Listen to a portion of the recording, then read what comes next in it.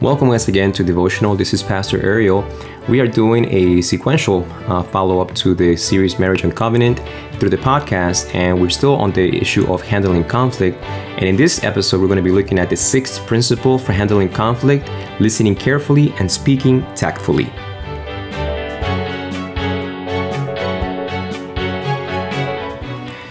So this is that one, right? This is the one that, listening, speaking. We all know how to do that, right? I know how to listen. I'm listening to this podcast. I'm speaking into this mic. Surely we are very skilled in this area. You know, I thought about how Dr. Bakioki presents this, and it provoked thoughts in myself from my own background in the nursing field. And I remember going through the classes on cognitive development of children, and a little light bulb went off in my head.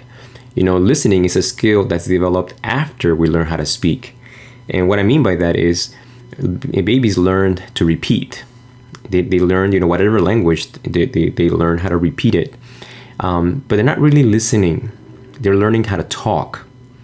But learning how to listen, that happens, later. And that's why parents have to repeat things so many times.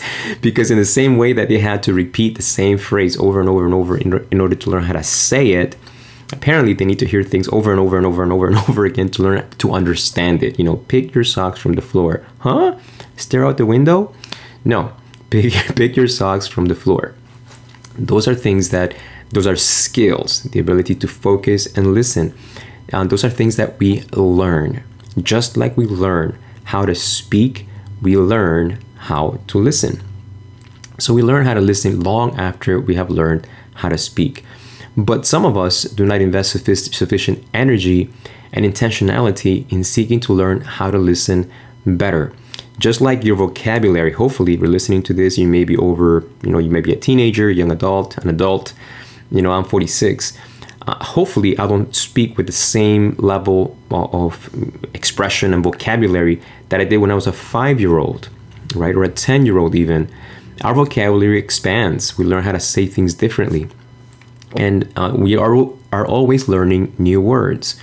In the same way that we are learning how to speak and our speaking expands, our ability to communicate verbally expands, our ability to listen should also be expanding and growing. Listening requires elements, and I put them in this sequence. This is Pastor Ariel. I'm not saying this is dogmatic or I read it anywhere. But as I thought about this is how, at least, I guess from the Bible, this is where I could probably say I've seen this. This is the priority of where you should be focusing or learning to listen. Number one, you should be paying attention to the face. Number one, you should be paying attention to the person's face that you're trying to listen to. You must be looking at that person. I have my wife to thank for that. I used to be able to tell her, I'm listening to her. I was watching the television, and my wife would say, no, you're not listening to me. And I would tell her, honey, I watch with my eyes and hear with my ears. But that's a false statement. My wife knew very well that if I was trying to watch a soccer game while listening to her, I was not going to listen to her. So rule number one, you must be looking at the person's face and observing the person's face. Our faces are the most intimate part to ourselves. From the contortions of our lips, the tears, to color changes in our cheeks, there are countless factors that communicate by our face. So when we are communicating words, we're not just communicating words like a robot. We're communicating words as humans. And we have learned also to make facial expressions when we are communicating certain words. Especially when we're communicating words to someone we love. There are emotions attached to every single one of these words, and they will not come across simply by the audible sounds we make in our voice box. Most of them will be recognized and understood by the face we make. So if you want to learn how to listen to someone, you got to learn the discipline of facing the person. And of course, if you're going to talk about, sensitive issues, try at best to not communicate them via text, via email, or by the phone. You may say, well, there's a FaceTime feature on my phone. Like I said, there may be circumstances outside of your control, but as much as it is within your capacities, speak face to face. Sometimes, because we know there's going to be conflict, we avoid the face to face conversation.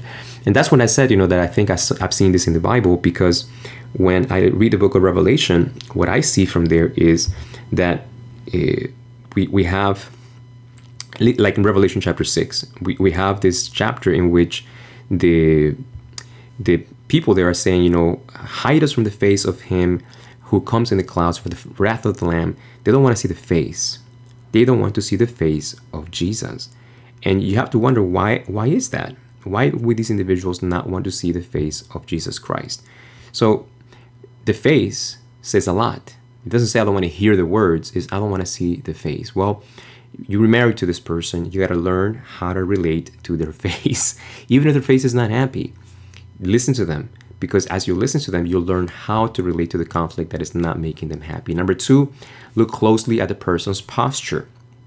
First the face, then the body. Body language is way more revealing than the words themselves. Sometimes you can say a lot with your body without having said a word, right?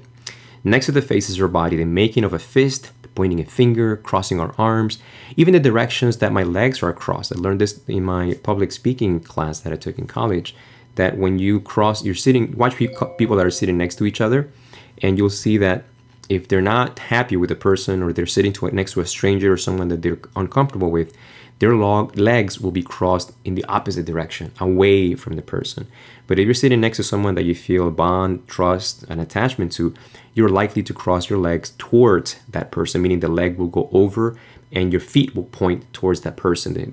The foot that's over the knee will be pointing towards that person. That's body language. And when I learned that, I was like, that's powerful. So I look when people sit next to me. Where are your legs pointing to?